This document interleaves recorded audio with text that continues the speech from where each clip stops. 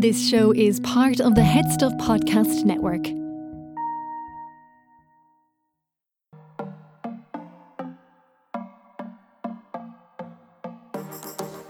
I love that they gave it all they got. I'm James and this is Sissy That Pod, the RuPaul's Drag Race recap podcast, and today we'll be chatting all about the latest episode of season 14. And I'm riding solo while Cian is off on his holidays. But don't worry, because I am joined by an absolutely terrific guest, Michelle McCormick, host of the Pure Filth podcast and host of an Instagram account where you can find absolutely anything you need to know about fat phobia, Love Island, or indeed her gorgeous cat. She is a super star of the show, and we had a great time getting into these PSAs, the lovely storylines going on between Willow and the other queens, and the biggest of issues, the departure of our beloved cornbread. And this week's episode was all about public service announcement. And if you want to help Cian and I walk in fields of gold, don't forget that you can go on over to headstuffpodcast.com, where you'll be able to support the show for as little as €5 a month. And you will get a whole heap of bonus materials. We have a back catalogue covering everything from Rue's music career and movie career through to the much missed Drag Race Vegas review. Cian and I will be reunited this Tuesday for the latest episode of UK versus the World. We'll be getting into tackling what comes next after the departure of our gorgeous Lemon. But until then, without further ado, I'm going to introduce to the podcast Michelle McCormick.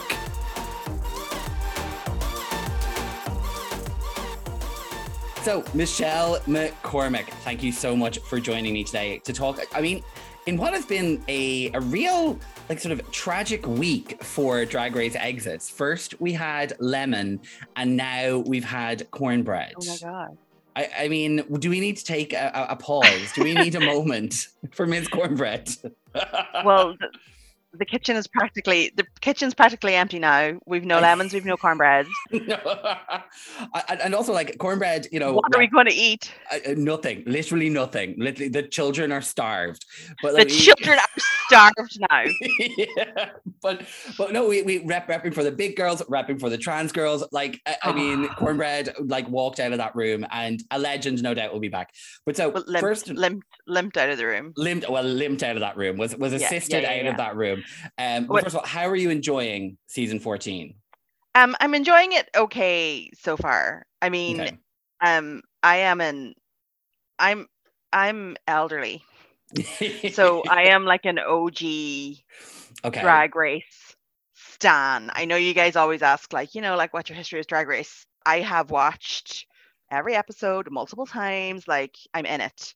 I would have to, it's one of the foundational aspects of my personality alongside Glee and Love Island. So I'm in it, right? So with that context, I'm enjoying season 14 okay. Is it reaching the lofty heights of a season 4 or season 5? No. But will Drag Race ever reach those lofty heights again?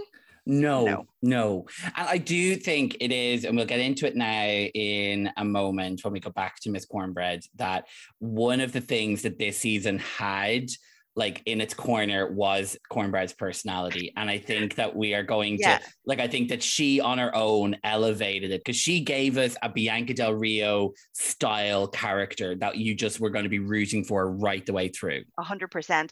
But then I think there could be an argument for she was out of her depth. She wasn't in her depth. Yes. Yeah. She was in her shallows. She was such a superstar compared to everybody else. There's maybe 2 queens that are strong enough to sort of even compare to her. And so maybe next year I'm praying that she'll be back next year or whenever, in 4 weeks when the next season airs. She'll be back and maybe she'll have a little bit more competition, because when you get a season like that where it's clearly far and away someone is way better than everybody else, it takes a little bit of the jeopardy out of it and it's not as fun. Before we put the Cornbread to bed for the series, would you be okay with her just skipping the next season and coming right back to an All-Stars? 100%. 100%.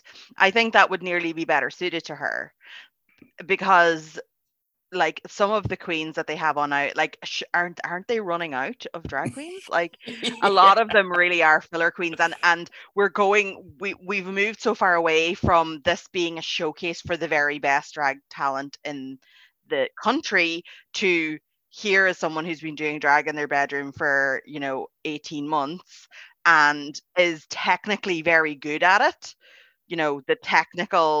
The makeup and the dressing, but isn't a star, like isn't a developed working queen, isn't a star, doesn't have the experience, and like that's kind of not what I want to see. Like I don't want to be seeing people coming in and going, well, why are you even here? Like you're going home. There's a lot of the queens who feel like they're just revealing out of their placenta onto the main stage, and it's like, no, we need you a bit more time to cook before you get to this level. But so here is yeah, they're little fetuses. But so here is the I suppose coming into this episode now, we're getting this redemption arc for it sort of gets right into the action. Like there's not too much hanging around. We're getting straight into this challenge of they're doing these PSAs for the early out queens. And I think the fandom has been kind of calling out for like a callback to early outs. Like I think there's been like a big kind of like, there's been people wanting like a first out season. There's been people wanting those more of them back on things. So were you excited to see these Kimora, James and Tempest back for this challenge?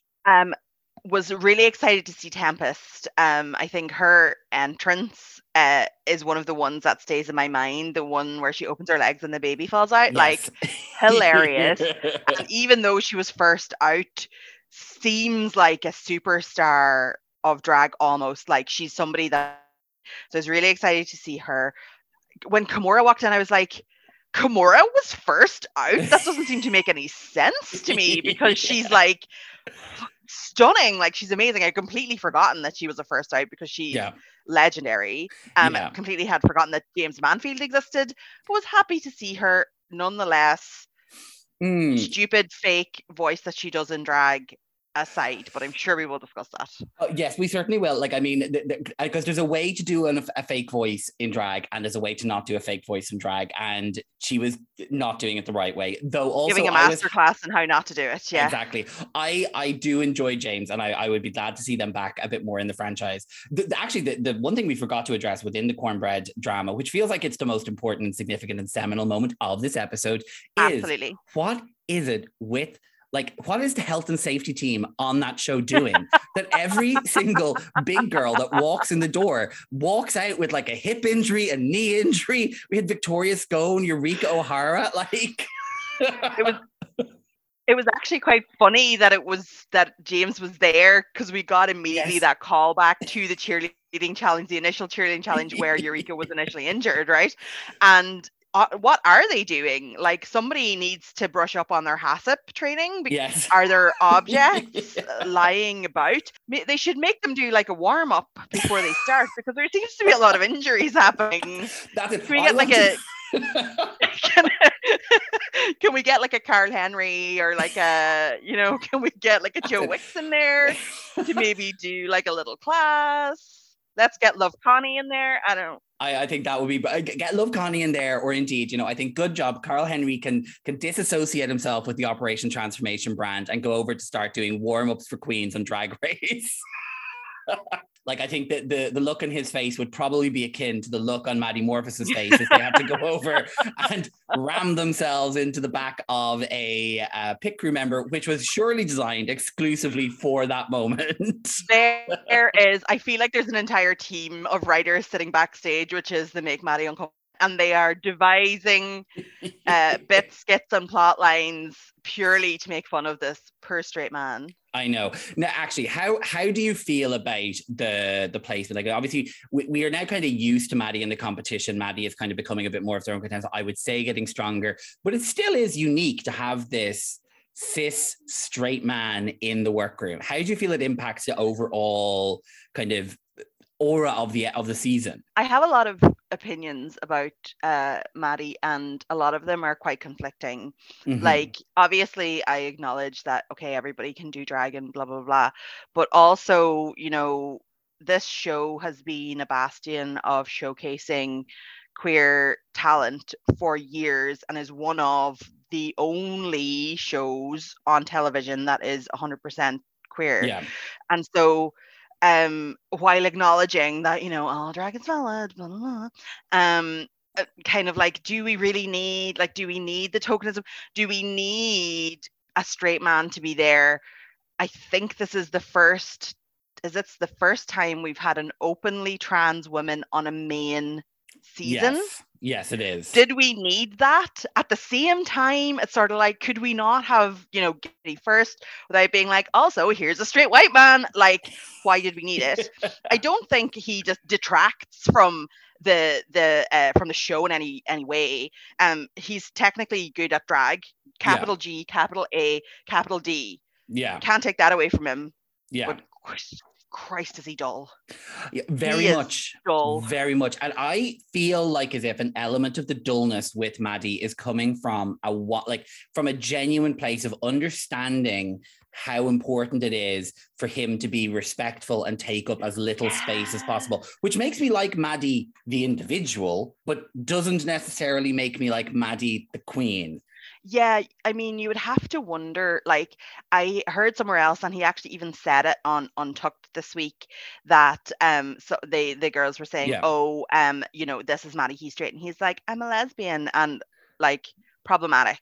Yes, okay. Yeah. And apparently he used to have that on his Twitter as well. Okay. Problematic. And you'd have to wonder whether in his normal sort of drag career, he's, finger snapping and boots the house downing backstage to like fit in with the girls, but intellectually understands that he would be immediately cancelled for that sort of appropriation, right? Yeah. But he doesn't actually have a personality, so that's very unfortunate, and I wish he did have one, because then I feel like he would be more contender. If he gets very far in the competition, I will be pissed, because he doesn't have any star power. No, he really doesn't. And it's like even, and we'll get to the runways, but sort of runway are conceptually very impressive, but never really executed to a place where kind of they bring it. And it is like, I mean, I know we all were laughing at RuPaul having that breakdown last week where they're like, you don't have any, where's your but it actually is the case. That's the case. And the kicker is, and this is where it falls down, he doesn't know what she means. Yes, yeah. And that's the killer. Let's get into this. So we have our humiliating Maddie sort of team picking of the gender reveal, the sort of like taking a gender reveal. We have our green team who are going to be repping for Kimora Hall, made up of Bosco, Diabetti, and Lady Camden. We have our purple team who are going to be repping for James Mansfield with Jasmine Kennedy, Maddie Morphosis, Willow Pill, and Orion Story. And then our orange team repping for Tempest du Jour with Deja Sky, Kerry Colby, Georges, and Angeria, Paris Van Michael. Right off the bat, which of those teams would you have expected to be seeing the best work from? I was expecting Angeria's team to do well, especially with Tempest, because Tempest is a comedian. Yeah. I also, like, it was unfortunate that Willow and Maddie were on a team with Jasmine and Orion, because they really dragged them down. But I think I would have expected them to do better than they actually did. I kind of feel a bit like James's team was doomed from the start. But were they ultimately the better team?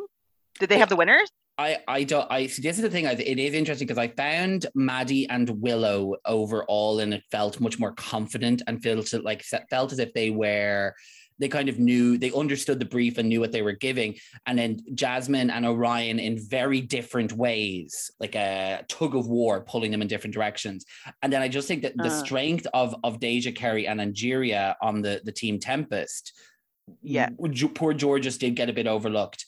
And then the green team, I suppose I didn't necessarily guess why that particular PSA was loved as much as it was on the main stage, because I thought it was fine. I didn't live for Lady Camden's performance in the way everyone else did, or like I loved Bosco's look and thought Bosco gave things a kind of took a very different approach to it. But again, to be honest with you, I'm just going to throw this right out there. I found the challenge a bit dull.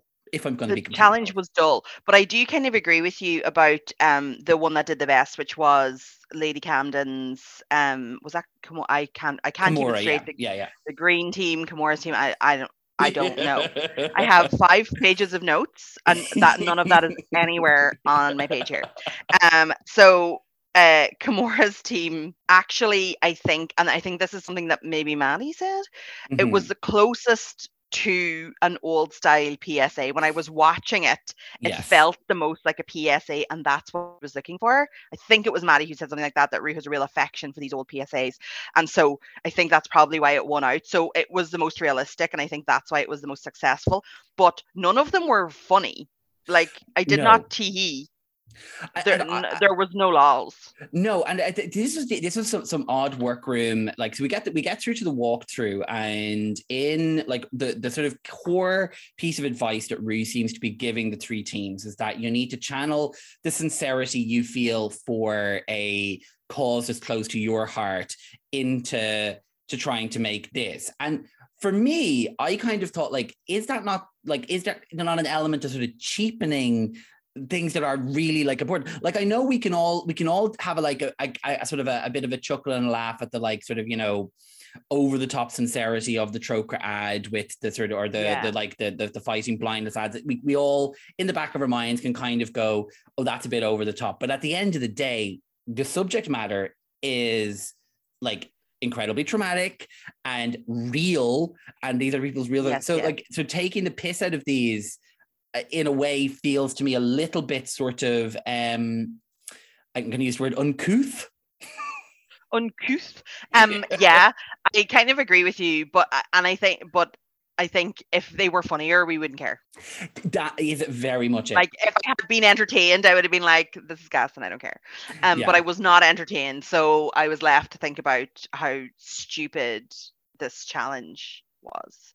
Yeah. I feel like we've had this is sort of 2 acting challenges in a row, and I feel like I need some sewing, I need some crafty, and I know we're getting that next week, but 2 acting challenges in a row, no. Yeah, like two sort of those like ensemble acting challenges where everyone's doing their bits and you're kind of like not following single character arcs. I find that it is a bit much, because it did feel like last week's was kind of Yeah. messy, because I think that we couldn't necessarily tell who was doing well and who wasn't doing well because of like how little screen time any of the people actually Yeah. got.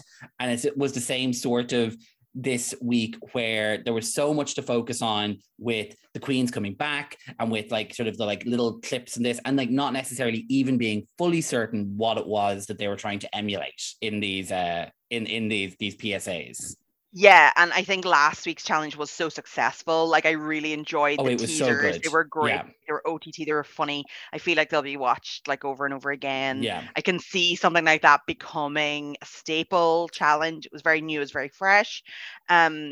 And this just completely paled in comparison. Like, complete filler episode, albeit that we had those kind of callbacks to the older queens, which was fantastic. Yeah, and I did think it's good, because we've had, obviously, over the past number of seasons, since around season 9, there's been a real emphasis on bringing back past talent and showcasing, particularly winners have been the sort of people. So we've seen a lot of the winners, and they've had those winners balls and photo shoots. And I did think it was nice to kind of bring back a couple of the queens who either didn't have a chance to make their memeable moment, or who didn't have the opportunity to showcase much of their looks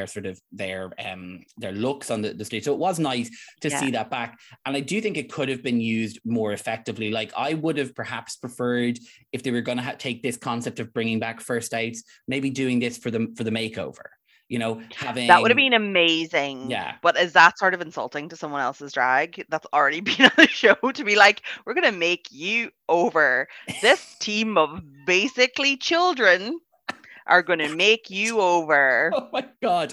As George just pulls out the step chair to step up to start doing Tempest. Do you know what I would have loved? They had a perfect opportunity here to allow one of those first out queens to simply replace Cornbread. Now, I was thinking that. I was wondering, is that going to happen? Let's keep one of them. It would have been amazing. It would have been fucking amazing. And I'm so sad they didn't do it. I honestly would have absolutely adored that. And here's a question. Which of the 3 of them would you have wanted back in the competition? Kimura, surely. To be honest, after that look on the runway, like I felt bad for everyone else in the like vicinity of that look, including like Rue and Michelle and everyone on the judging panel and anyone who it was like, this is like one of the great, like this is one of the most beautiful looks that has ever walked the runway. It was so stunning. I just think in terms of like the modern competition versus the older style, because it's changed so much, being the only one with a competitive chance. Like Tempest, fantastic. James, fantastic. But in terms of like the skills and the everything and the keeping up and the, I just don't think that they would have really had a chance. I would throw Kimora back in there, no problem. She would fit back in. Yeah, yes, completely. Like I think that the competition has changed over time. Like I think that we've had, like, obviously with Tempest was very much fitted into that like campier, older style of drag, as goes sort of James. And James has a lot to bring, but I don't think it, like, because I've watched some of James's videos from outside of the Drag Race franchise, and obviously he's amazing with hair. He does like really interesting stuff in his own like history recap videos, but that doesn't fit into where the competition is anymore. Kimora was the only one there who would have like been able to slot back in and do kind of what they were looking for. Now, she still couldn't deliver her iconic or non-iconic line. Ooh, I think that particular piece was unfair because Rue's question was, can you deliver it like you should have delivered season? And she delivered it like she did deliver it. But she can deliver. She can deliver it now because she delivered it. I wasn't counting, but I would say 30 to 45 times over the course of this one episode. Yes. No, they were like, in terms of like, it was heavy. They were heavy in those iconic moments. Like it was like, I mean, it was, God help poor Candy Ho, who the only, like, obviously as another early out queen in and of herself, now the only time she gets back onto the main stage of Drag Race is to have darts thrown into her face. Oh, yeah, it was harsh. And I love that they didn't even name her. No. Tempest was like another queen. He was like, some girl. I was like, wow, I don't know who she is because I don't remember her. But shady of you not to even give her a name. I know, that other bitch, some bitch called me old. Like, some bitch. Who even knows who it was anymore? Who even cares? Where even is she? Yeah. But yes, so in the walkthrough, we definitely get a clear idea that this storyline of Georgia's feeling in over their head is being built up. We're getting this sense. So what is Georgia's delivers on the runway every time, and as we saw, can deliver a lip sync. What do you think is holding Georgia's back in these challenges? Can I just say that I don't think Georgia's was that bad in this challenge at all. Compared to last week, she made a vast improvement. She fitted in absolutely fine in comparison to everybody else. She delivered her lines. Okay, there was too many words. Yes. And she had to take a couple of runs at it. Yeah. But I think it was fine. Like, it was nowhere near as bad as it was painted to be. And I think it's really unfortunate that she is sort of I almost feel like she's taking on this production's portrayal of her as a weaker queen. Well, I don't necessarily think that she is. And it's getting in her head and she's like, well, I'm weak. But you're not. Like, take a leaf out of Angeria's book and be like, I've never done this before. I have no idea what I'm doing, but I'm going to do it 100% because I know I'm brilliant. And I think if she had more of that attitude, she would excel more. She needs a little bit of the delusion that some of the other girls have, because there are some delusional hoes in there. She needs to take a sip of the tea that Lady Camden is drinking and realize that actually she is committing the cardinal sin of giving sound bites to the producers about anxieties and fears that she has, talking about people in past lives who have said that she wouldn't do well. And also, I've always thought about this when people are talking about like, oh, my haters at home, I want to prove people wrong. I'm like, who are these people spending time with? I don't have anyone in my life. I don't have anyone in my life. If I said I'm going to go and do this competition, that competition, that they'd be like, "Oh, but you're going to be so bad at that. You're going to be terrible at that. Really, you're going to be bad." Like, who are you spending time with, Georges? Yeah, I completely agree. I was actually watching someone on Instagram the other day being like, "Oh, they had gotten some shitty messages about something, and they were like, I really try and give people time to like engage in opposing viewpoints," and I was like, "What? Fuck that." Even a whiff of negativity in my inbox, you are blockhead. Like, there is no No. I am on the delusional plane. Absolutely, yes. Where I'm the main character. Y'all are ancillary to me, and therefore if you're not giving that, like if you're not delivering and feeding into my delusion, you're gone. No, 100%. I am the main character of my life and I get to pick and choose what subplots I engage in. Thank you very much. Exactly. So I think George just needs a little bit of that. She needs a little bit of that main character, character attitude, so that she can just be like, these people are telling me that I'm crap, but they're crazy because I'm fucking brilliant, which is how I feel all day, every day. Yeah, and I mean, I think that we are better for it. We are all better for it, and I do think that age comes into it because as we get into the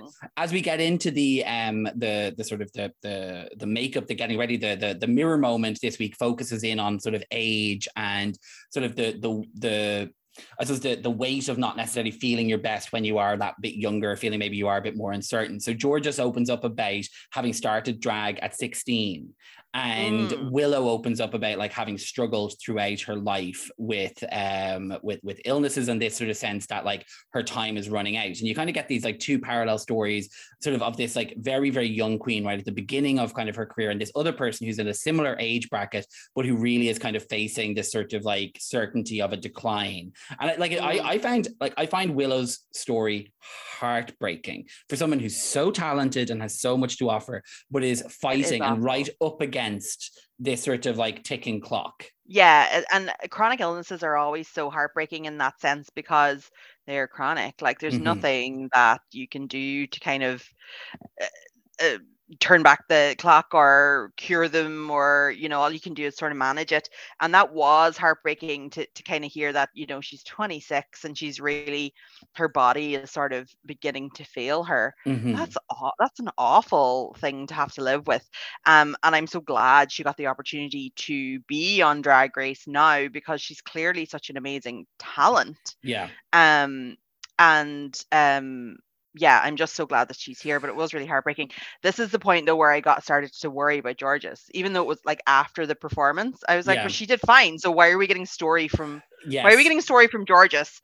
And that was my first hint. I was like, I'm worried about this. Obviously, Willow's not going anywhere.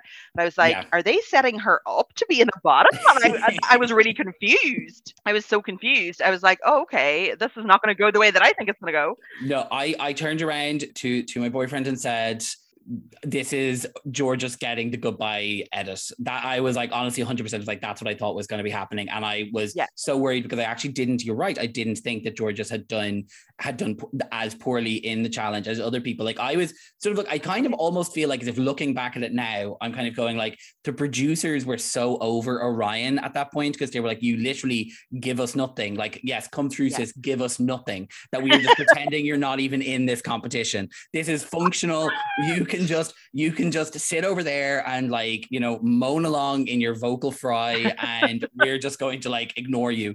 But the one thing I did want to say about Willow is that it does speak to the importance of representation and how important it is that you see yourself represented in these spaces to know that you're then permitted to occupy them, because Willow comes from the house of Evie Oddly, was inspired to start drag as a result of seeing another queen with a chronic illness actually sort of do so well. And like it speaks then to why it's like, I suppose it sort of almost answers the question that's being asked of Drag Race about like, why aren't you showing trans contestants and a more sort of diverse range of contestants, that this is a space that's like open to them. And it perfectly encapsulates it, because we would never have had Willow Pill, who has probably been the star, other than Cornbread, the star of this season, if it hadn't been for Evie Oddly 2 or 3 seasons ago. Yeah, and it sort of also answers the Maddie question. Like, we're empowering people with chronic illnesses, trans women, people of like lower economic means, although that's not really possible these days on Drag Race.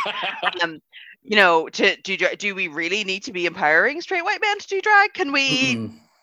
Do we need to be? But I completely agree with what you're saying. Like, this representation is really important, and it does kind of show that drag is for everyone. And hopefully we'll progress like, further along, and we'll start to see, more disabled queens and more people from different walks of life as well. But yeah, it was a really heartfelt moment, and it was really nice to see. It was really nice to hear that from her, especially because she had her support in Cornbread, and we saw clips before of Cornbread really helping her and supporting her just with her like her access needs, like within in the show. And it was really great that she shared that with the rest of the girls. So hopefully now she'll get similar support from them, and not, you know, not be kind of at sea and struggling. Yeah, and I think they did sort of set that up nicely between the little exchange between herself and Angeria, and it was a Kerry was also in that thing. Kerry was there, yeah. You get that sense from even last week when they were talking about the kind of like they were giving auntie energy, that there is Kerry, Angeria, and Cornbread were the kind of older, wiser queens, and that they had taken Willow under their wing. And I think that Willow will continue to get that support through them. And I just think that is such a lovely, like, I suppose in a way, so. Yeah, I really hope so. It sort of shows what people like. It sort of demonstrates on screen the reason that drag families are so important, and why so many people who don't have the support that they get within their own communities or within their own families are then able to like find that in these spaces. So like in a way, there's some storyline, even though like the challenge was like very dull, there's been there were some beautiful moments in this, like really authentic moments in this. It shows how well casted this was, with one question mark hanging over Maddie, but you know. We got a lot of story, and that was nice. And what you're saying about community is something that Tempest said in Untucked as well. Like, every single Rue girl has always had my back, except one. I don't know whether she meant Candy Ho, if there's somebody else we need to know about, but and that has proved, you know, to be the case, and it's really lovely to see. And at least we got some of that, even though we didn't really get entertained. Yes, we did. The other thing we got, which I sort of noted before we go into the runway to talk about the looks, was we got 2 ill-timed call-outs. We got in the challenge, they make a joke about Tempest spending time with Betty White at the retirement community, and in the like the prep for this, when Rue was doing the walkthrough, it says to, was it Jasmine Kennedy, tell me you would do anything for drag, but you won't do that. A Meatloaf reference. I'm like, oh my RuPaul, God, are you the Grim Reaper in this situation? Apparently so. Apparently this is it. You get your call out on Drag Race and then kaput. RuPaul mentions your name. That's it, yeah. And just so he doesn't have to pay you any royalties, he sends someone there. And he's like, get rid of them and that bitch's estate. Absolutely. That was very... for Angela Lansbury, who also got a call out during this this episode. Oh, no, protect her at all costs. As you would know by now, Sissy.pod is part of the Headstuff Podcasting Network. We are one of Ireland's largest podcasting networks and a platform some amazing voices from throughout Irish media, culture, politics, and all the rest of it. You can go on over to headstuffpodcast.com, where you'll be able to support us and all of the other shows on the network for as little as €5 a month to keep getting quality content. And in return for your cash, we'll give you a whole bevy of beautiful bonus material. But just to give you a little taster of what else we have on the network, here is a clip from Words to That Effect, a podcast that basically just kind of gives a bit of background info to pop cultural stuff that's kind of interesting. I'm Connor Reid with Words to That Effect. How did the Victorians invent time? Where do all those pirate cliches come from? Should we all read romance novels? His mouth glided up her neck with feather-like. Why are kids so obsessed with dinosaurs? What makes the perfect detective story? We'll just have to go and solve this crime ourselves. What happens to culture and society in a post-apocalyptic world where everything She opened her mouth to say something, but all the has stopped? Words to That Effect tells stories of the fiction that shapes popular culture.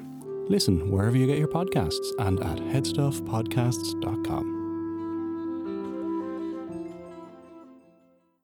Let's get on to the runway. Is there anything that you particularly want to say about any of the actual PSA videos? Because I'm going to be honest and say, not really.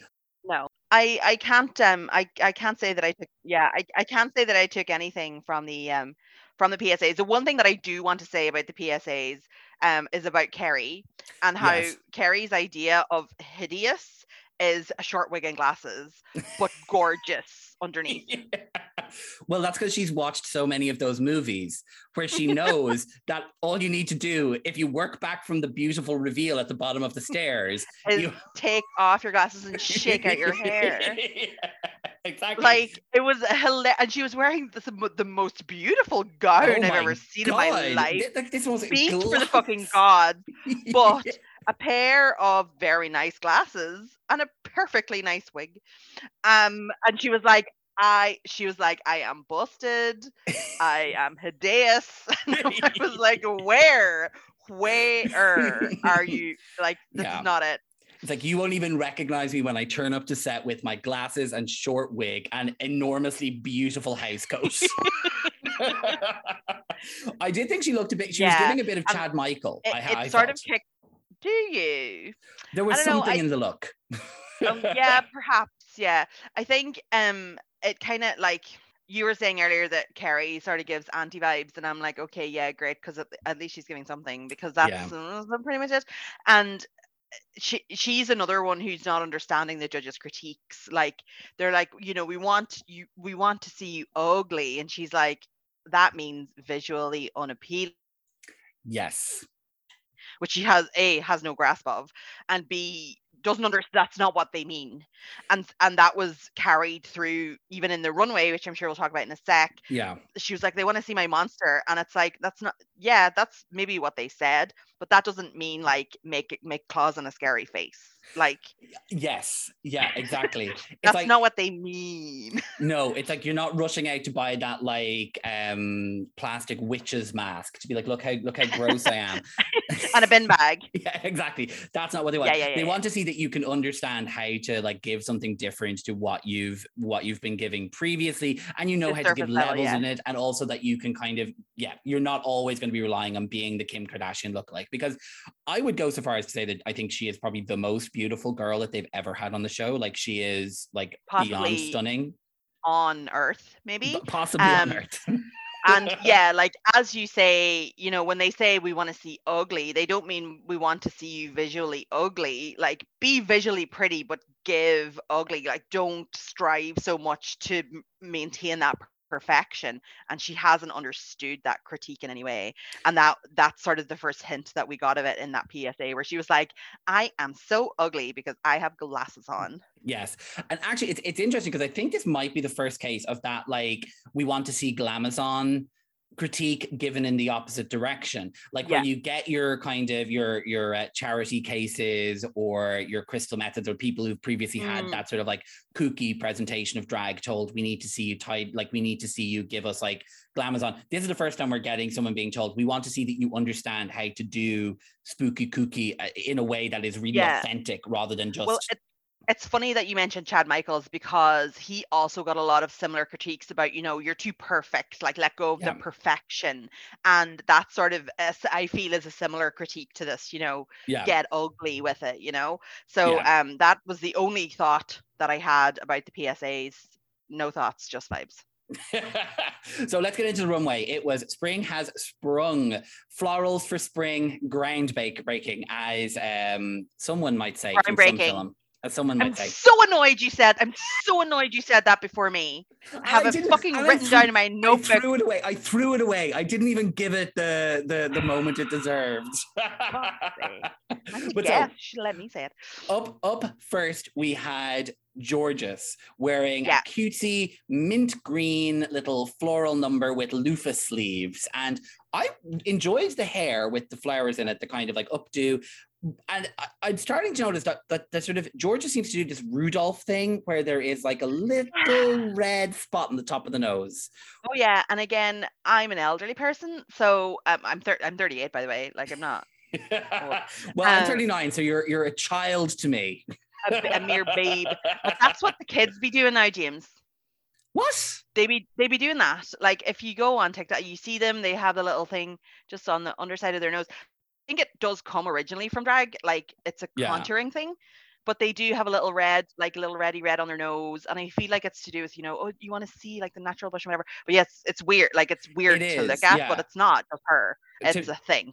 she's like giving mittens and hot chocolate, you know, like that to me is like, it is fully like festive. Yeah, for spring. Come on, Georges. I do think Georges is beautiful. And I think that obviously benefits from being like a very cute little Twinkie boy that can paint into like a very cute little girl. And like a little I like the looks, but she's never kind of bringing me anything that I'm like, that's turning the corner. I'm like, wow.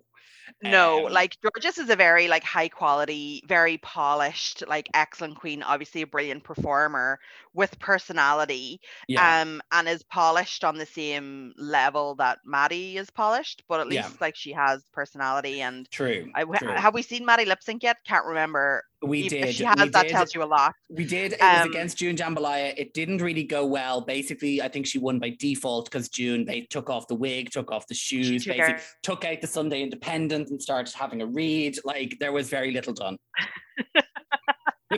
There was little done. Like, and Georges, I think she's a really good queen. I think if you went to see her in a bar, you would be entertained. And the looks are perfect. The beat is perfect. But you know, as you said, there was nothing groundbreaking about her look, although it was beautiful. Yes, yeah. Next up was Kerry serving some kind of like an orchid monster, which was very out of the left field, very unexpected, and very messy for a queen that has been all about precision this season. It's very clear to me that the purpose of that look was for her to be a beautiful bouquet of flowers. Yes. But on the heels of the critique that she got the previous week, she was like, I'm going to be a monster. And it was so weird. Like, there's nothing scary about this bunch of flowers, and nor do you like a flower monster in any way, shape, or form.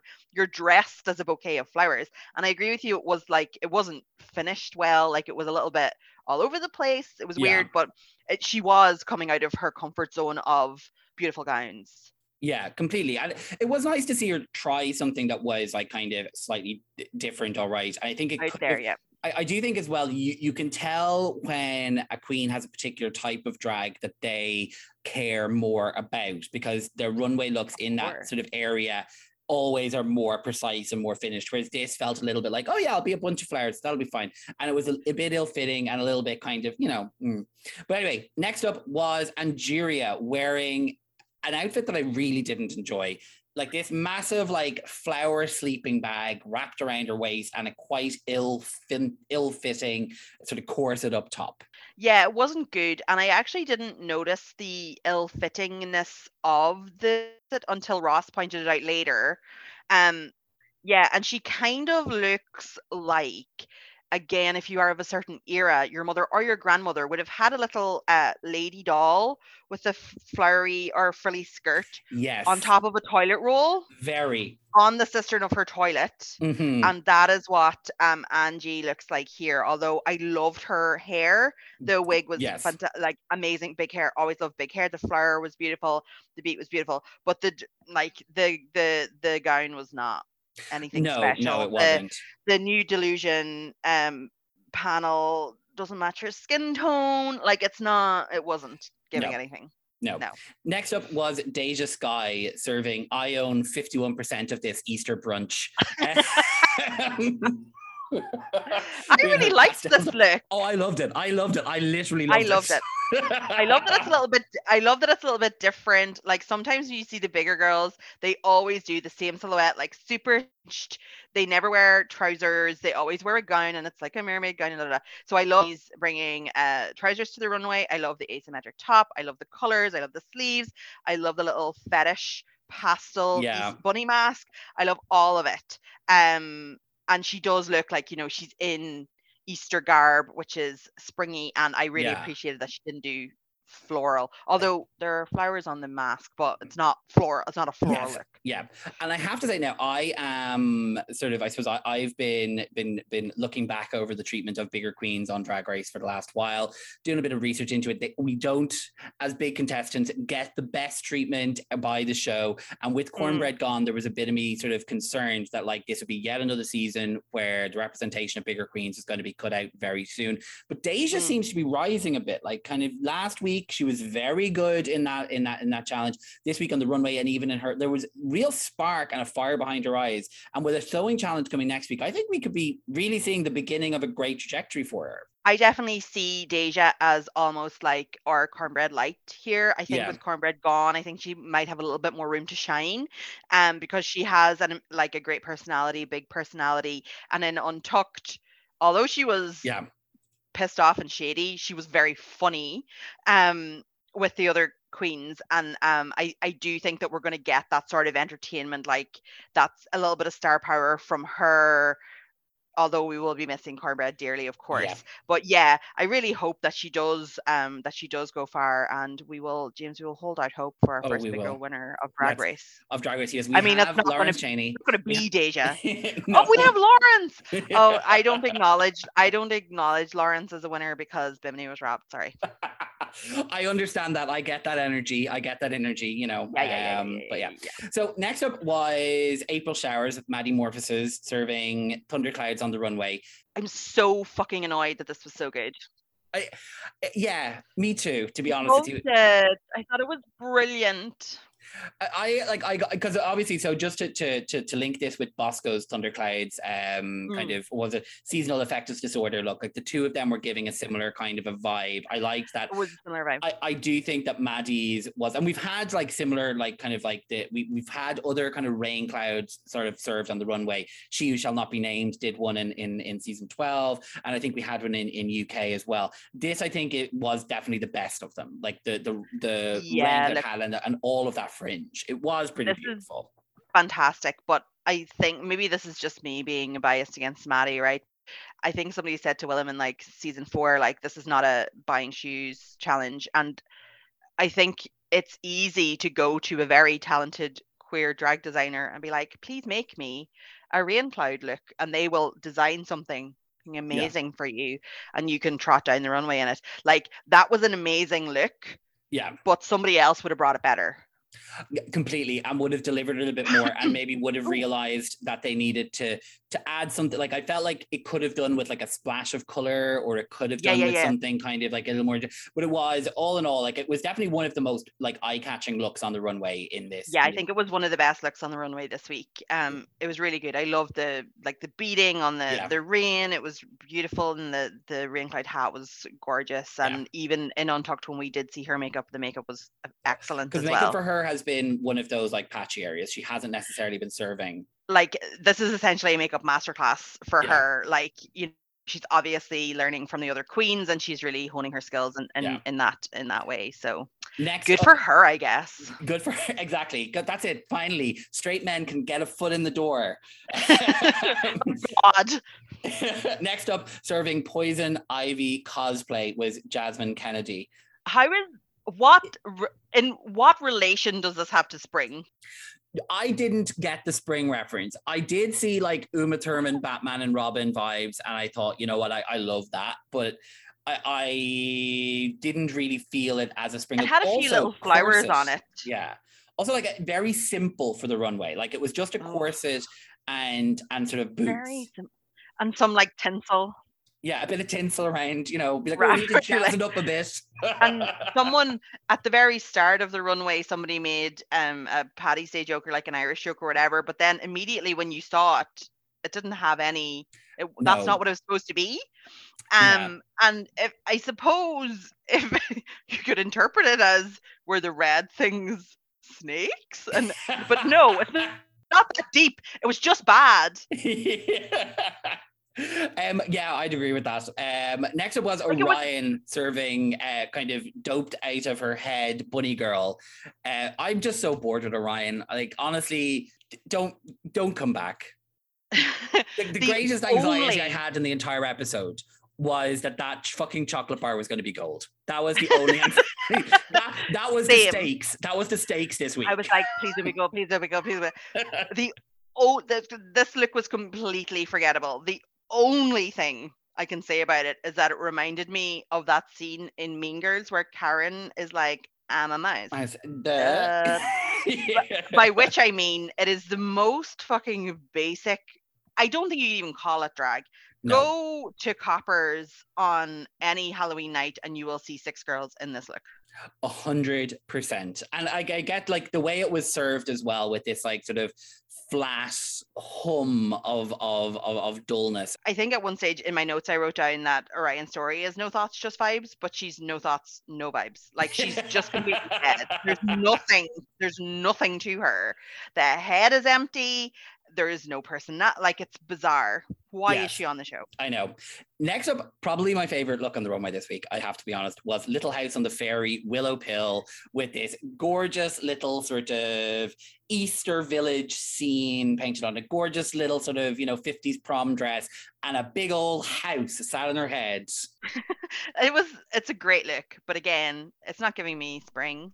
It's pastel. No. Now, what I would have enjoyed is perhaps if there had been like even the tiniest kind of like a pair of sparkly red shoes with this look would have like brought it to like a kind of a clever reference to the place. Yeah. But I thought it was very clever. It was a clever way to go with this. It's fantastic, but I don't think it fits the brief. But I'll let her away with it. It's great, and I love her. Yeah.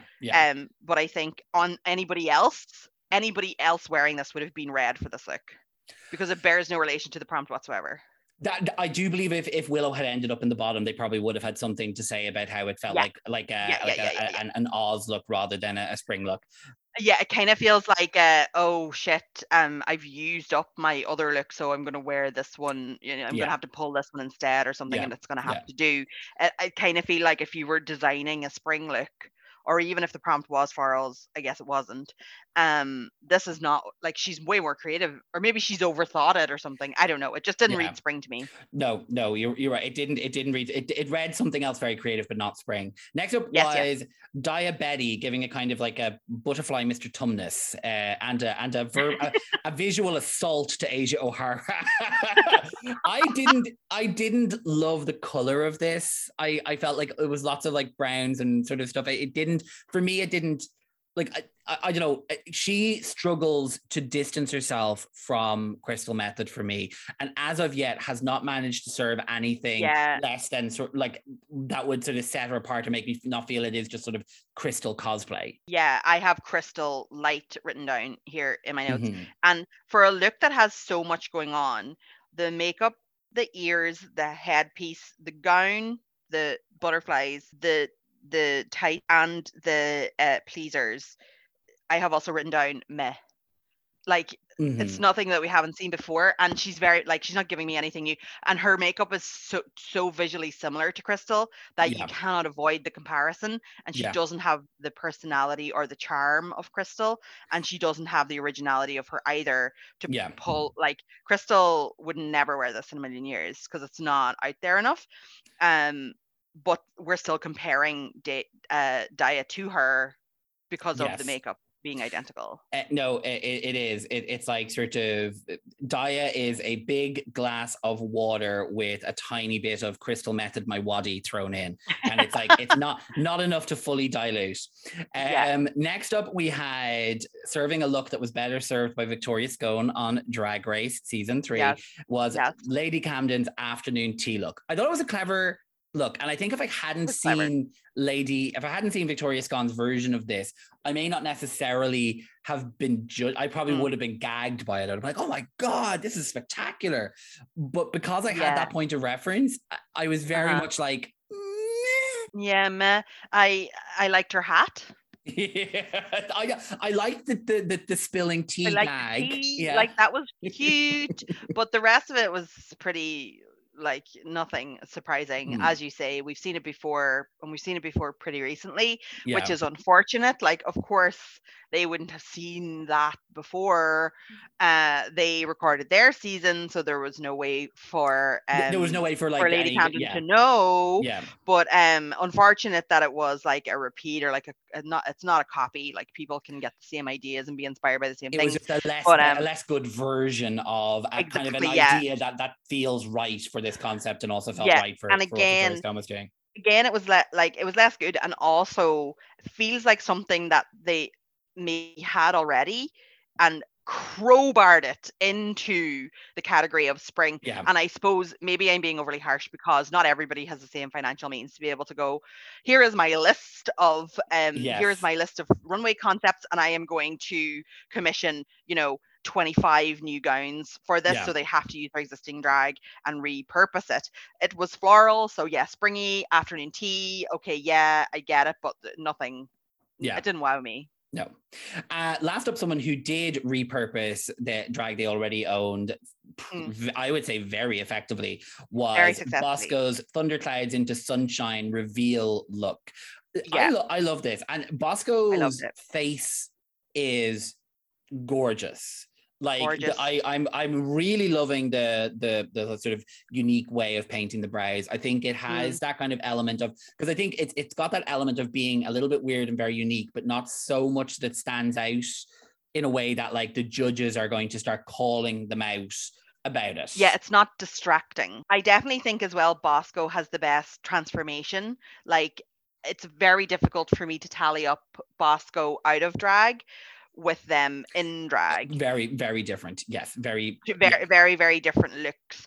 And I love that. I love a transformation. And I really love the transformation between them out of drag and then this absolutely gorgeous, like, burlesque Amazon super hyper femme in drag. I love that, and the look was great. When it came out, I was like, oh, it's so unfortunate, it's the same as Maddie's and it's not as good, but the reveal was beautiful. The one thing I would say, I wish that the reveal had been a little bit quirkier. Like, I would have loved to see a little, it was just a beautiful yellow gown, do you know what I mean? Yeah. Like, I would love to have seen something else, but it really fits her brand of this burlesque, like, esque outfit, something that would be absolutely at home on a burlesque stage. But I wish it was a little bit more drag. Like, I wish we had seen something kind of quirky, fun, like little sun rays or something, like on the skirt, or like but it was gorgeous. Can't fault it, really. No, not at all. I think she was like, that reveal made it, like, elevated it above Maddie. I agree. Yeah. So we see our PSAs on the runway. They aren't really all that. The most gag worthy kind of element of the PSA was the surprise appearance by Miss Arms of an Angel, or Eyes of an Angel. I can't even remember. Sarah McLachlan appearing at the end to give a little, like, this is so wrong. I think that was a very funny kick in the tail of this challenge, which was a little bit dull overall. Yeah, it was it was cool to see her, but I think I've missed the reference. Like, there's some sort of Sarah McLachlan PSA reference that has gone over my head, but I appreciated it. Are you like, do you not just hear Fields of Gold in every single one of those? Like, this sad dog is, like, walking around a dirty street. Yeah. But anyway, I enjoyed that. So our safe queens are Kerry Colby, Deja Sky, Maddie Morphosis, Willow Pill, and Diabetti. And our bottoms are Georges, Jasmine Kennedy, and Orion, with our tops being Angeria, Lady Camden, and Bosco. Overall, did you agree with the judging? No. Like, simply put, no. Don't understand why Willow and Maddie were safe. Yeah, fully agree. Don't understand why Lady Camden was in the top. Yes, I would agree with that. At all. Yeah. I think she delivered what she did well, and it was professional and well delivered. And I think their video, as I said before, was overall closest to a PSA. Yeah. But I think both Willow and Maddie, in their performances in the challenge, where their writing was better and it was funnier and they delivered it better, and they did in the challenge in, creating their skit and whatever. And also I think that their looks on the runway were better. So I don't understand why they were only safe and Lady Camden was in the top. And I also don't really understand why Bosco was in the top, because I did not like her performance in the PSA at all. Yeah, like, it felt like if you were asking for sincerity and, like, really giving kind of, like, full emotion and, like, pretending that this is a cause that you're really passionate about, like, Bosco was very take the piss, and it didn't feel like it brought any of that sincerity. She was like 2 centimeters from an appropriating AAVE line.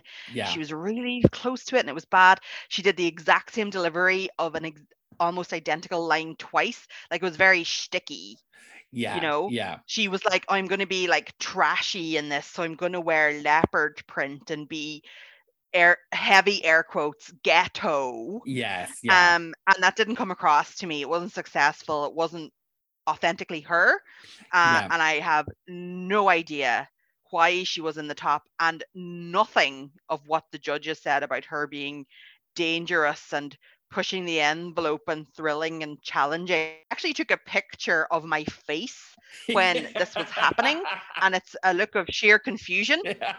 I was like, I don't understand. Yeah. the words. I understand the words that you were saying, but am I having a stroke? Like, none of this makes sense.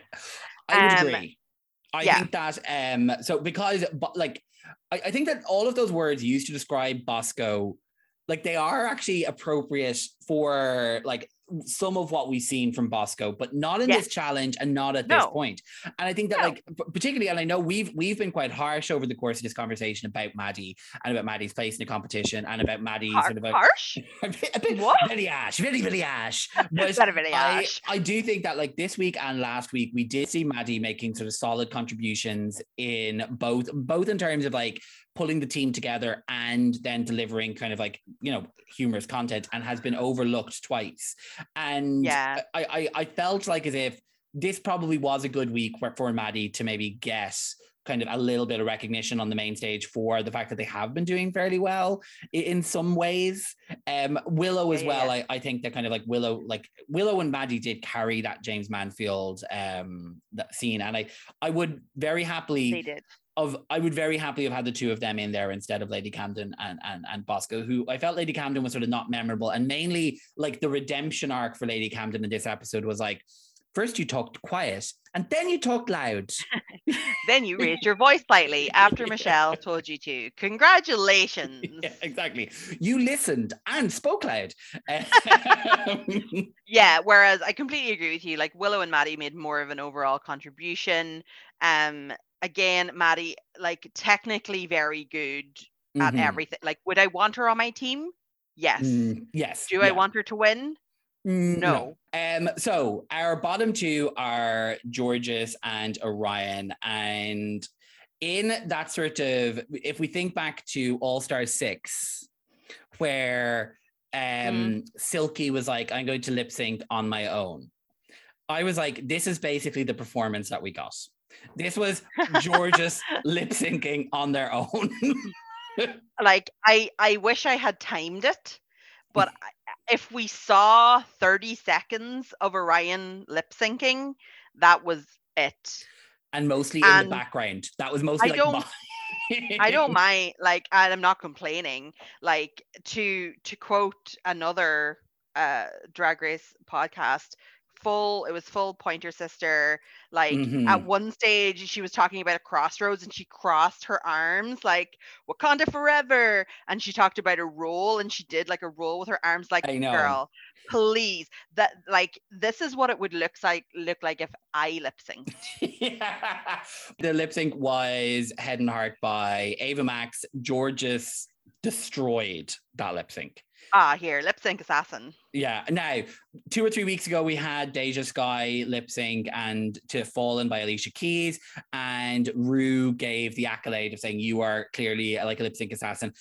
To not have had Georges recognized for what happened, I was a bit like, now, come on. Crazy. Like, I don't think you can call anybody a lip sync assassin lip syncing to Fallen by Alicia Keys.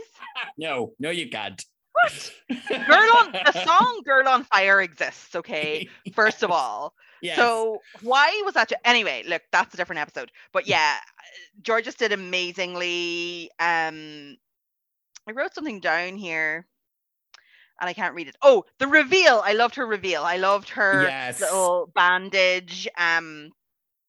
Lip syncing outfit. It was great and she looked amazing. So stunning. She kept her wig and her shoes on. Like, these new queens are so young that they don't even remember RuPaul saying keep your mother and shoes on. Yeah. Like, you shouldn't be allowed on the show.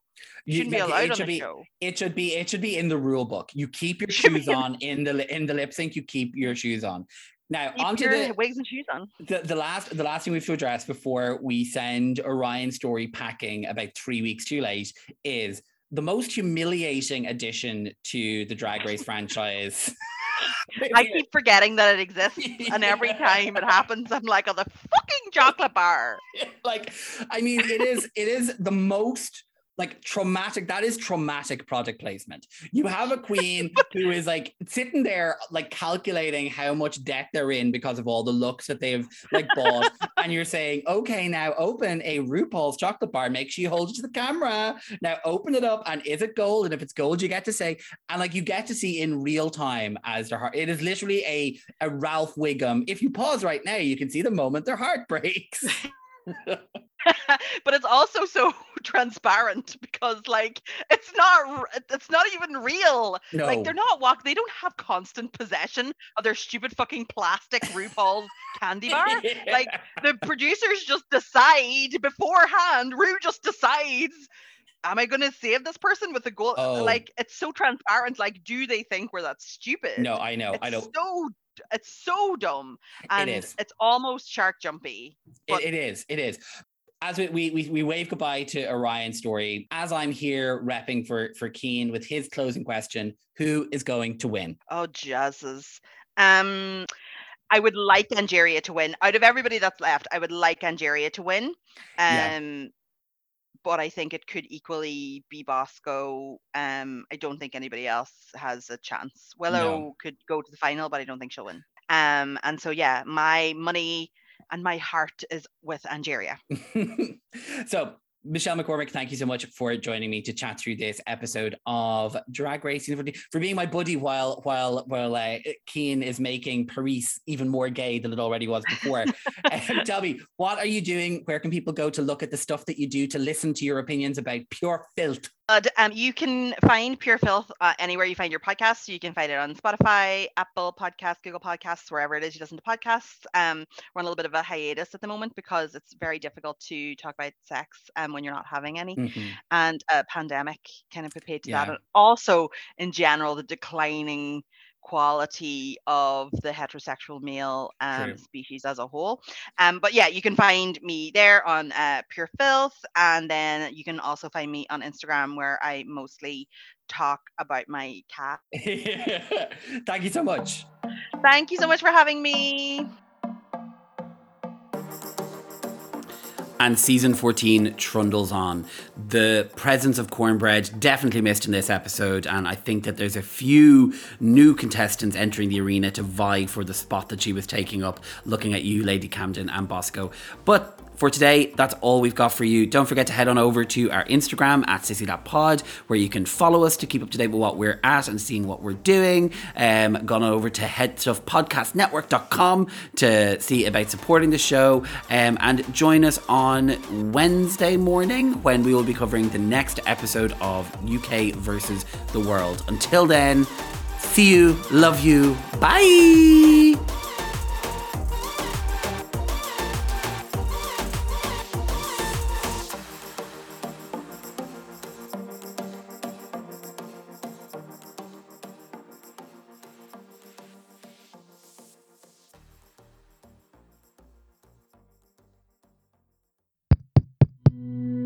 This show is part of the Head Stuff Podcast Network, a hub for the creative and the curious.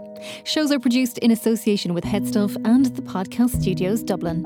Find out more or become a member at headstuffpodcasts.com.